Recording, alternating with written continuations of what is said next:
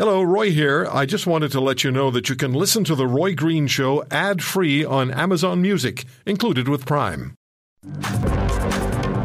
It's a nursing crisis in Canada. More and more nurses are leaving the profession, or at least leaving Canada to practice nursing elsewhere, maybe the United States. Linda Silas is the president of the Canadian Federation of Nurses Unions. Hi, Linda. Good afternoon, Roy. Is it an overstatement to say that there is a nursing crisis in Canada? Not at all. It's a reality, and any policymaker, politician who thinks it's not a crisis, they should just go knock at any doors of a hospital in this country or a long-term care facility. So share with us, please, how this nursing crisis is manifesting itself in various healthcare environments. And I'm just going to run something by you here and just get your thoughts on this. We've had twice now very troubling stories, incidents of people dying while waiting for care in emergency rooms. They've been there for hours, days. I think in one case it was 2 days. I could be corrected on that. But is that, and I don't want to overstep here, but could that be a manifestation of the nursing shortage? What I do know for sure is all those cases, and it's not only those who have passed away in our emergency rooms, but it's also those who stay way too long without being receiving any medical treatment or assessment. There's not enough people. There's not enough people to watch patients that are in our emergency rooms, that are in the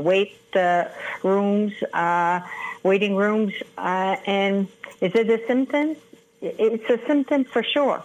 I worked in the emergency room, yes, a long time ago, but we did have enough staff to not only triage our patient, because you're triaged when you walk in.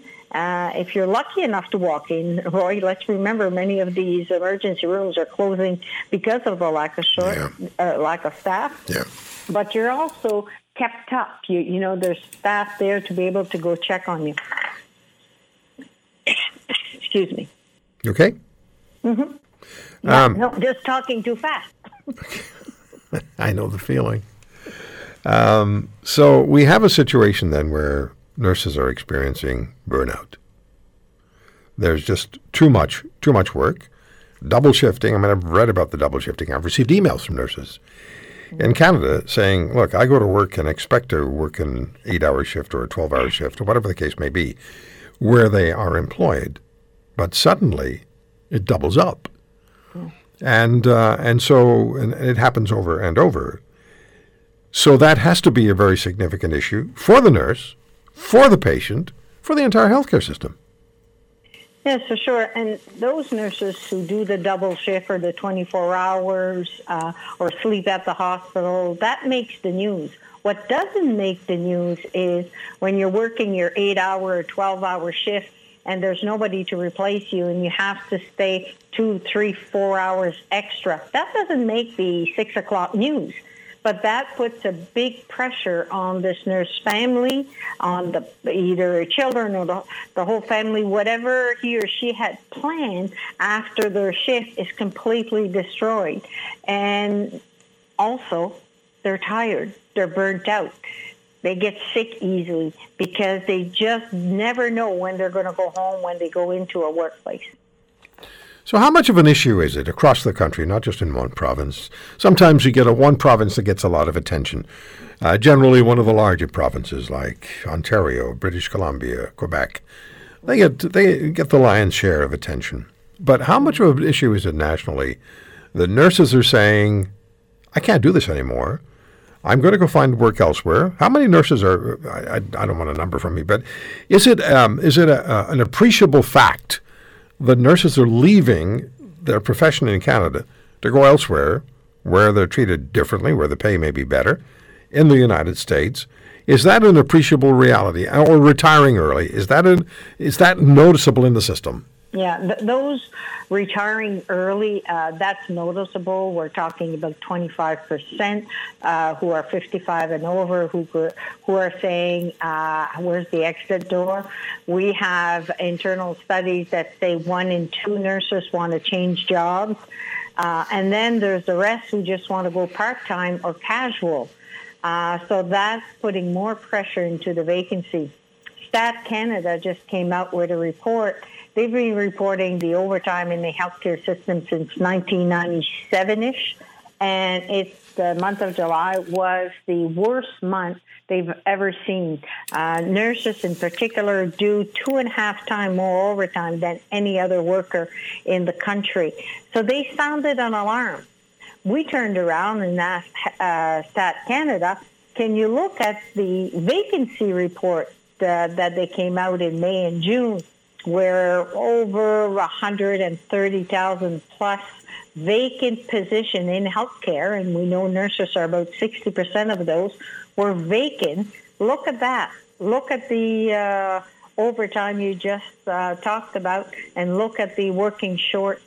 What's the impact on the healthcare system, and what's the impact on patients? Yeah, that's it. Well, that's it. We talk about the impact on the healthcare system, fair enough, but as you just said, it's also the impact on, maybe primarily, it's the impact on the patients. A few days ago, the vice president of the BC Nurses Union stated wait times for patients are the worst she has ever heard. So we have the crisis, hundreds of thousands of surgeries delayed,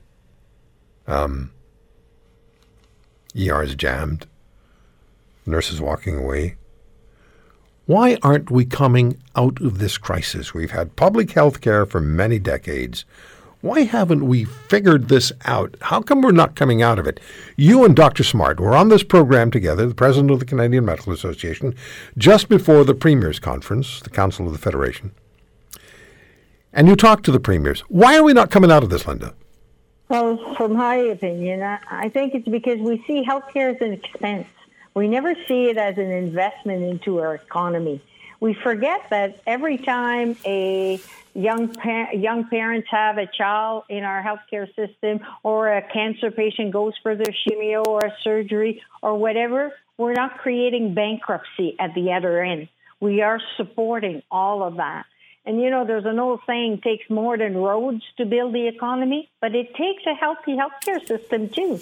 So we need to start better planning. We need to do what we've done with our construction industry and plan long-term, look at what's going to be needed in 5-10 years and build a workforce for that. And if need so, build the buildings for that. But we don't. We work it into a political cycle that just gets a lot of talk around election time, and then we're into a crisis. So do we say then, does it become this conversation, and I don't want to say this, but based on what you just said, it's part of the discussion, part of the conversation.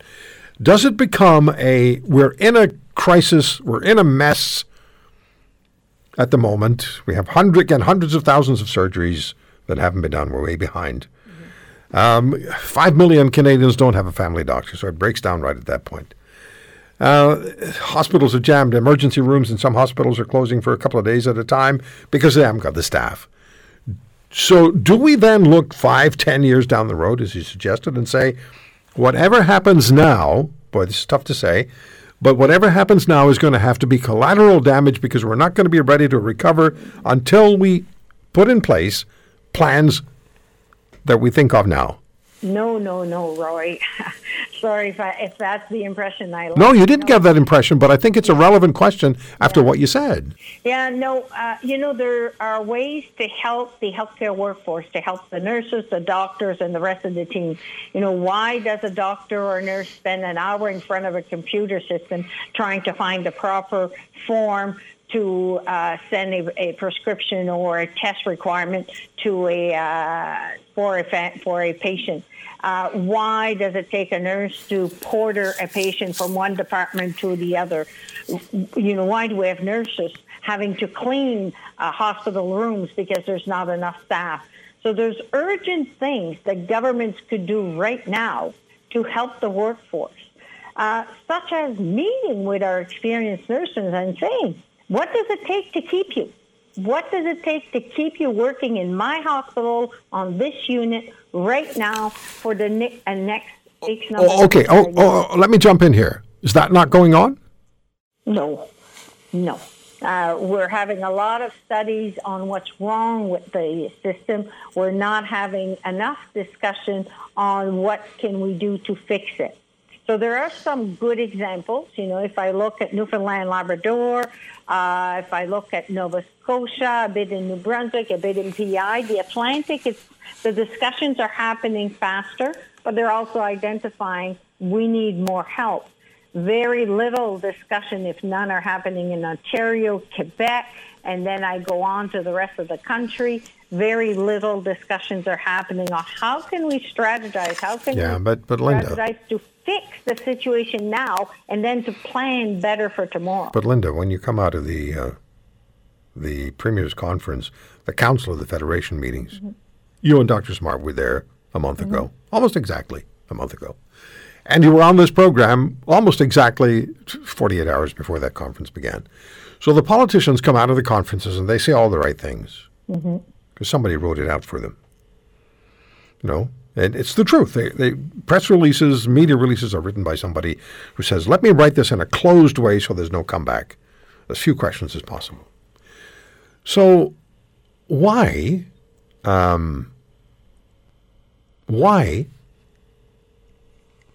is this continuing? This is the question that people have. You can't keep... Look, to me, the ideal world as far as healthcare delivery is concerned today is to get politics out of it. Because politics uses healthcare as a political football. It is used to win elections and hopefully not lose elections. But at the other end of that scale is the patient. The healthcare provider, the nurse, the doctor, the orderly, the paramedic, they're all part of the system.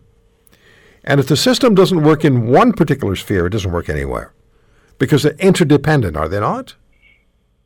Yes, they're interdependent, but like it or not, we work into a world that is governed by politicians. What I can tell you at the Council of Federation meeting, yes, there was a press release, a very good press release written. But when we had our breakfast meeting with every premier except the Premier of Quebec, they were looking at us in the eyes, and they were as concerned as we were.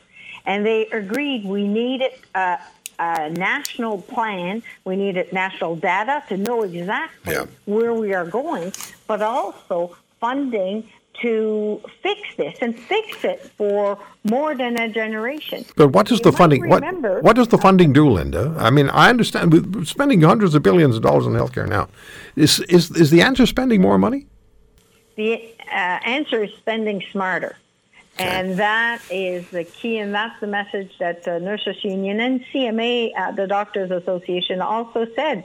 You need to be careful where you put your money. Yes, more money is needed. The federal government is not spending its fair share. That's post-COVID, because during COVID, you remember, the federal government stepped up to the plate and really helped all the province and territory, any association, any unions that needed help, they were there. But now we're into a different type of crisis, which is a health human resource crisis. Yeah. We're telling everyone we don't have enough educated bodies to take care of Canadians or people living in Canada. That's a crisis. I have 20 seconds here. That's all the time we have left. Let me ask you this question. Are you getting enough young people who want to get into the nurses profession? Can you give me a really quick answer on that? Yes, we are. The key for us is to make sure they have attractive jobs in our communities, that they will stay and work full-time. If you want to hear more, subscribe to The Roy Green Show on Apple Podcasts, Google Podcasts, Spotify, Stitcher, or wherever you find your favorites. And if you like what you hear, leave us a review and tell a friend.